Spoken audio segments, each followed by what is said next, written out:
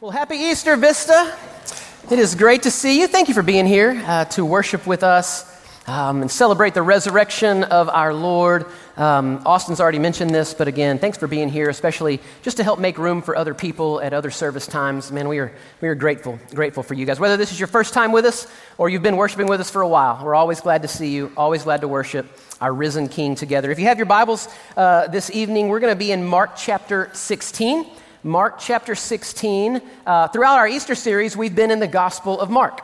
And so last week we looked at, on Palm Sunday, the triumphal entry through the Gospel of Mark. And then for Good Friday, all of our readings were out of the Gospel of Mark. And so this year for Easter, we are in the Gospel of Mark. And so I was talking with a friend of mine who's a pastor this week, and he said, you know, on Easter, I always feel this pressure to really preach my best sermon, And he said, you're always going to have a lot of people, a lot of visitors, but everyone knows what you're going to talk about. You're going to talk about the resurrection. And so he just was talking about how there's always this pressure to really make it super good on Easter. And we just kind of talked a little bit back and forth. And I said, yeah, but here's the thing. The resurrection story doesn't need us to embellish it at all, right? It's already pretty remarkable. A guy that was dead wasn't dead anymore 3 days later. That's a pretty cool story in and of itself. It doesn't need me to make it super special or better. It's already super special and better as it is, right? So Mark 16 is where we're going to be, and we'll see what Mark tells us beginning in verse 1. It says, when the Sabbath was past, Mary Magdalene and Mary the mother of James and Salome brought spices so that they might go and anoint him. Now let me take a quick break really quick. All right, I promise we'll get to the rest of the story, right? Little side note. A lot of people get sort of caught up or distracted, I would say, by some of the discrepancies in the gospel accounts, not only of just the life of Jesus, but also in particular the resurrection.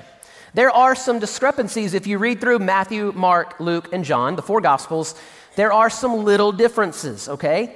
For example, in John's gospel, he reveals that there was one woman that discovered the empty tomb. Mary Magdalene alone is mentioned in John's gospel. All right, then Matthew's gospel, we were in Matthew last year, two women are mentioned, Mary Magdalene and the other Mary, the Mary mentioned here. In Mark's gospel, as we just read, there are three women mentioned, the Marys, and then a woman named Salome. And then in Luke's gospel, there appears to be a group of women, okay? Mentions the Marys, a lady named Joanna, and then it says the other women, so plural, meaning the three that were mentioned and at least two others. So a group of at least five, okay? There's also some discrepancy. I think it's Luke's gospel that mentions two angels. Other gospels mention one angel. And so some people would look at these somewhat surface discrepancies and say, see, it's not true, it's a made-up story, they don't have their facts straight. Some people would use that as some sort of justification to not believe the Bible or not believe the resurrection. But I agree with N.T. Wright. This is a quote, I think we've thrown it up before, but it's a really great quote. Here's what he says. Surface discrepancies do not mean that nothing happened. Indeed, they are a very reliable indicator that something remarkable happened. So remarkable that the first witnesses were bewildered into telling different stories about it, right? And I would remind you that those that wrote the Gospels, they are writing, years after the events that they're writing about, right? So think about in your own life, the most remarkable thing you've ever seen in your life from years ago. Okay, whatever that may be. The most remarkable thing you ever saw years ago.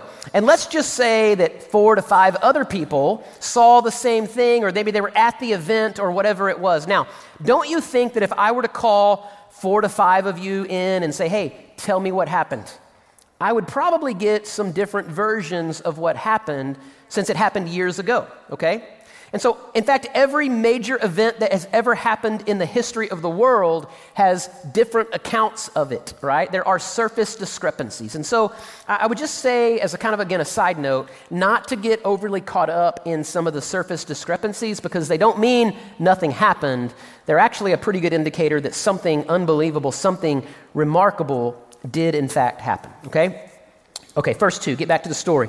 Here's what it says. And very early on, the first day of the week, when the sun had risen, they went to the tomb, and they were saying to one another, who will roll away the stone from the entrance of the tomb? And looking up, they saw that the stone had already been rolled back. It was very large. I always want to remind you when I read this part of the story that the stone was not rolled away so that Jesus could get out. The stone was rolled away so that the witnesses could see in. Are you with me? In a very real way, Jesus didn't need that stone to be rolled away to rise from death. He didn't need that stone rolled away to get out of the tomb. The stone was rolled away for you and for me, okay? It was rolled away so the witnesses, so that people could see that indeed Jesus was not in there any longer, okay? Verse 5. And entering the tomb, they saw a young man sitting on the right side, dressed in a white robe, and they were alarmed. And he said to them, "Do not be alarmed. You seek Jesus of Nazareth, who was crucified.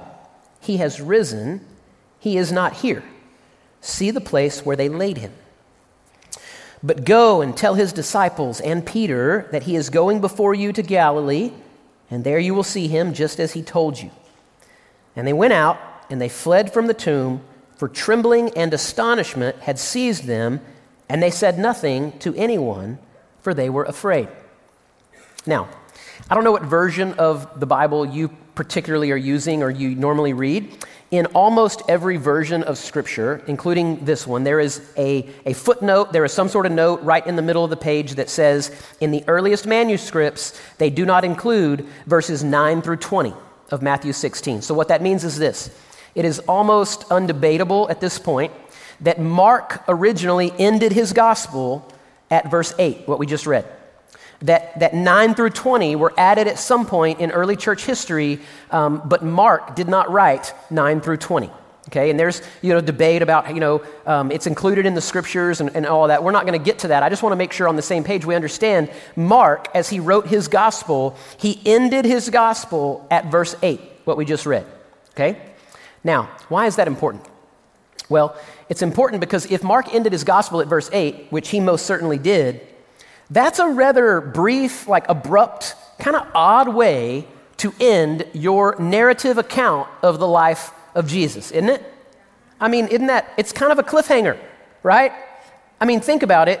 Mark has spent all this time talking and writing about Jesus and all of his works and all of his miracles and all of his interactions, and it's building and it's sort of culminating in this act at the cross where he goes to a cross and he dies on this cross, and then it's all building towards the resurrection. And here's how Mark's big long gospel ends, right?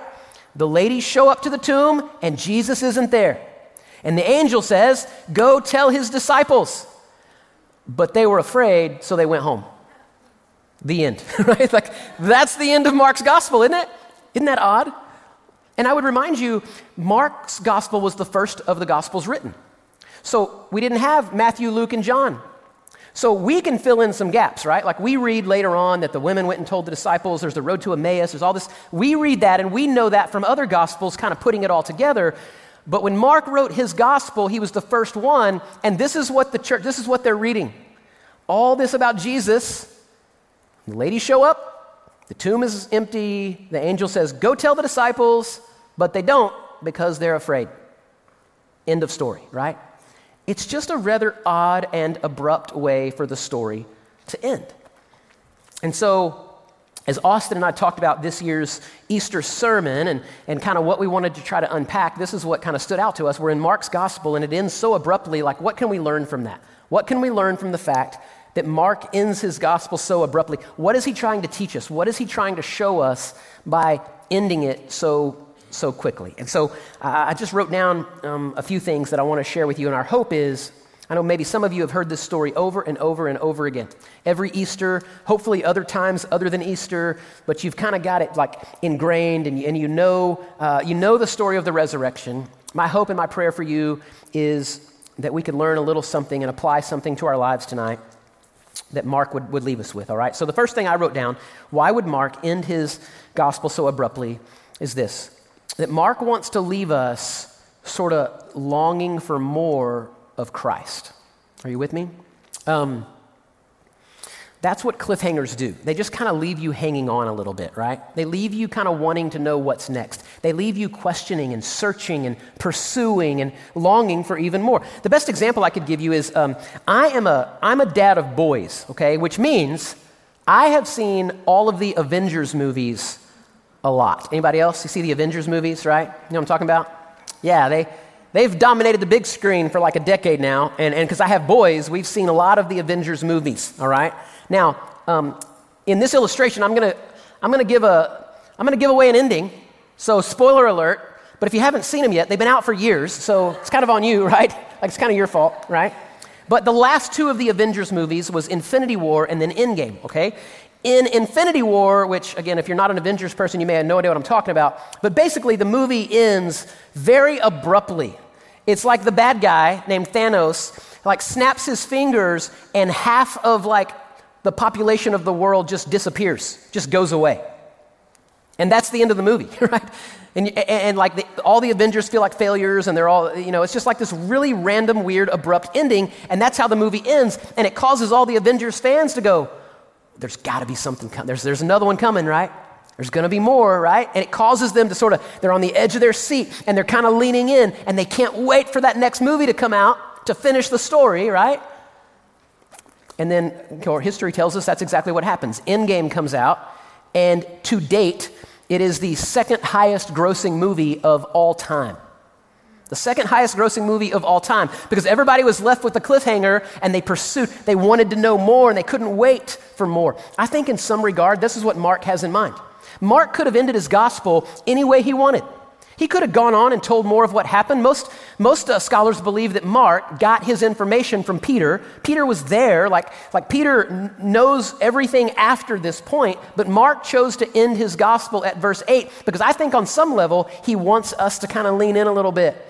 He wants us to maybe search and pursue and wonder and question and, dare I say, maybe even struggle a little bit with the person and the work of Christ. Because here's what happens. Like, when we struggle, when we wrestle, when we question, when we wonder, when we sort of lean in, listen, that's when our faith really begins to grow, doesn't it? Like, I know a lot of us would love for everything to be neat and tidy and all the loose ends are all kind of tied up and we know what happens and we know the end of the story and everything's in its neat little place, but let's be honest, that's not how life works. And it's not how faith works either. And so sometimes we need to wrestle, we need to struggle, we need to lean in, we need to question, we need to long for more of Christ. And I think that's what Mark has in mind. Mark wants his readers to go, oh, I want to hear it. I want to know more about this Jesus. I want to know what happens next. I want to search for more of Christ. Mark wants to leave us longing for more of Jesus. The second thing I wrote down, why would Mark end it so abruptly in this way? Why would he include what he includes? Mark wants us to know that our failures are not fatal. Our failures are not fatal. Look at this in verse 7. This was interesting. The angel tells the women, but go and tell his disciples and Peter that he's going before you to Galilee. Now, last I checked, wasn't Peter one of the disciples? Right? So why does the angel single out Peter? Why does the angel say, go tell all the disciples and Peter? Right? I mean, Peter is like, he's kind of known as the leader of all the disciples, right? Bold Peter, the man that said, I will never deny you. I will go to the grave with you. I will die with you if I have to. I will never deny you. The guy that got out of the boat and walked on water, the guy that was with Jesus for all the miracles. He's kind of the leader, the outspoken leader of all the disciples. Well, where did we last see Peter in the story? Remember? I'll remind you, over in chapter 14, beginning in verse 66. This is the last time we see Peter in the narrative of the life of Christ. Jesus has been arrested. And it says, and as Peter was below in the courtyard, one of the servant girls of the high priest came. And seeing Peter warming himself, she looked at him and said, you also were with the Nazarene Jesus. But he denied it, saying, I neither know nor understand what you mean. I don't even know what you're talking about, right? And he went out into the gateway, and the rooster crowed. And the servant girl saw him and began again to say to the bystanders, this man is one of them. But again he denied it, and after a little while the bystanders again said to Peter, certainly you are one of them. You're a Galilean. But he began to invoke a curse on himself and to swear, I do not know this man of whom you speak. And immediately the rooster crowed a second time, and Peter remembered how Jesus had said to him, before the rooster crows twice, you will deny me 3 times. And he broke down and he wept. That's the last time we saw Peter in the story, right? Peter was a failure. He was a failure. Peter thought of himself as a failure. Peter wasn't sure that Christ would forgive him, that Christ would allow him in the group anymore. Peter wasn't sure he could be used by God anymore. Anybody ever feel like that? Yeah? I don't know about you. Sometimes I feel like a failure. I made a lot of mistakes, do a lot of things wrong. Sometimes wonder, can God still really use me? This is the good news of the gospel, the good news of resurrection. I think that the angel singles out Peter to show Peter that his failure was not final, that God was not done using Peter, and history goes on to show us that he was not. Man, Peter is reinstated. Peter is forgiven. Peter is used in a powerful way in the history of the church. Peter galvanizes the disciples and leads the church. And listen, it's this really great reminder that despite the failures and the problems and the struggles and the sin in our life, God's not kicking us out of the group, right? Like God forgives us and he loves us and he uses us in spite of us. That's the good news of the gospel. That your failures, maybe you walked in here tonight and you got a lot of failures and a lot of hurt and a lot of pain, a lot of sin, and maybe you feel like a failure. I want you to hear that one of the great stories of the resurrection is that your failures are not fatal, that God's not done with you yet. God's not done with you yet. One other thing that I wrote down about why Mark would end his gospel this way, so abruptly, is I think Mark wants to show us, or maybe remind us, that Jesus is the hero of the story. Jesus is the hero of the story. Listen, again, Mark could have ended his gospel any way he wanted. And again, we can fill in some gaps from other gospels, but Mark chose to end it with, everybody goes home. That he chose to end it with, none of the followers were really faithful, right? Like, at this point in the story, all of the followers of Jesus kind of mess up. They kind of blow it.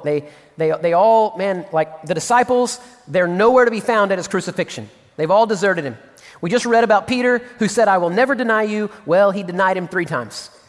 And then we read about the ladies who, at least they were at the crucifixion and they're going back to anoint the body. And so they seem more faithful than the disciples, right? But then the angel just said, hey, I've got a job for you to do. Go tell everybody that he's not here. And again, Mark ends it with, they were afraid, so they went home.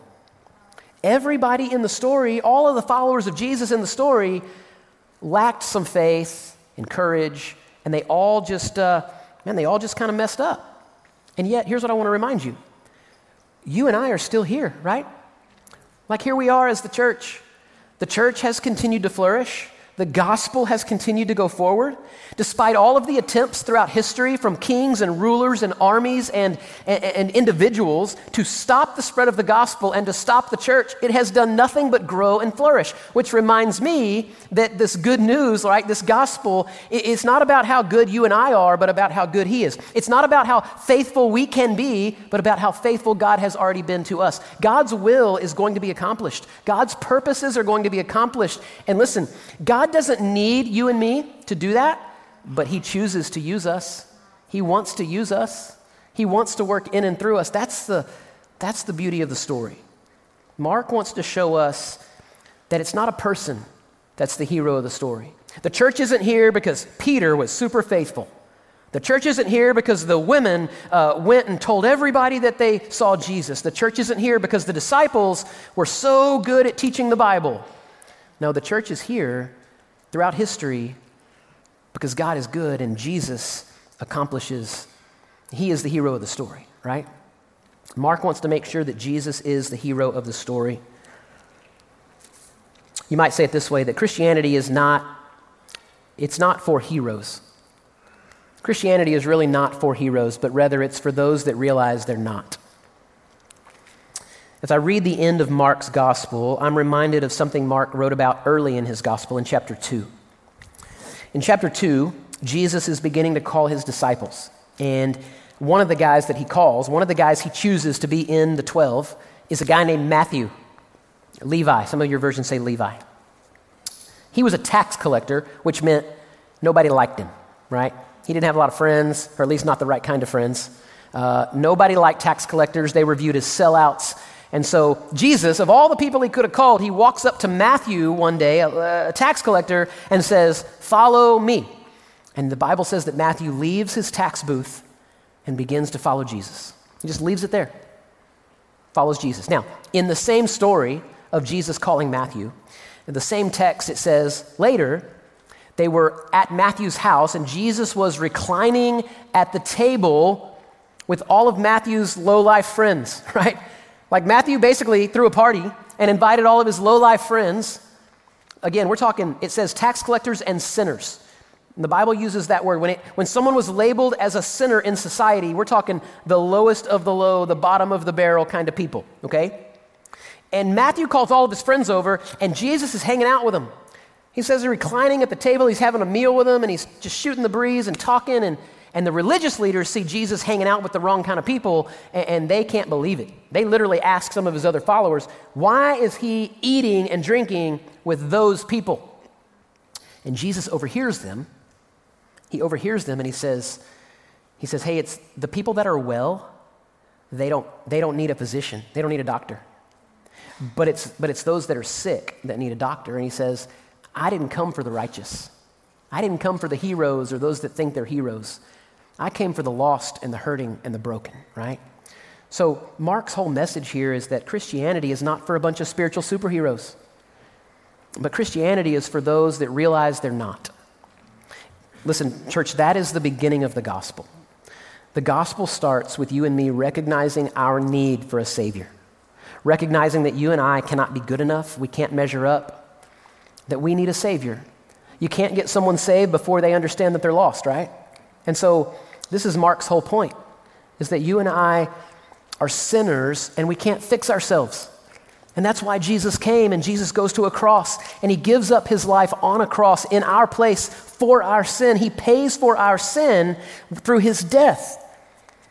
And then again, the great story of the resurrection is that 3 days later he gets up and he walks out of the grave, conquering Satan, sin, and death once and for all. If you're here tonight and you've never placed your faith in Jesus, in a moment I'm going to pray. Jordan and the band are going to come back out. And I would invite you, there's going to be some people in the back, be happy to talk with you, pray with you about what it means to begin a relationship with Christ. And others of you, you've made that decision. You believe in the finished work of Christ. I just want to remind you that your failure is not final and that Jesus is the hero of the story. It's not about you. It's all about him, right? Let's pray together.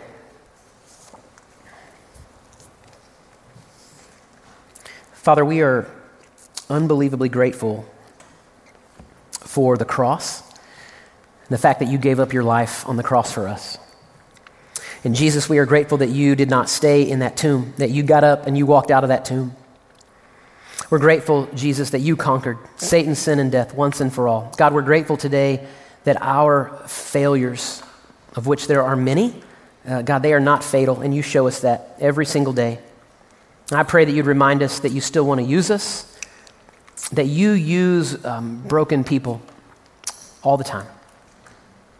I pray, Father, you would remind us that you are the hero of the story, God. For some of us that have been in church a long time, sometimes there is a tendency to think that on some level it's about me or about some giftedness that is in me and something I have to do, and if I don't, I'm going to let people down. But God, I just pray you'd remind us that you're the hero of the story, that you are faithful even when we are not, that your mission and your purpose will be accomplished. And so, God, tonight for that, we just say thank you. We pray these things in Jesus' name. Amen.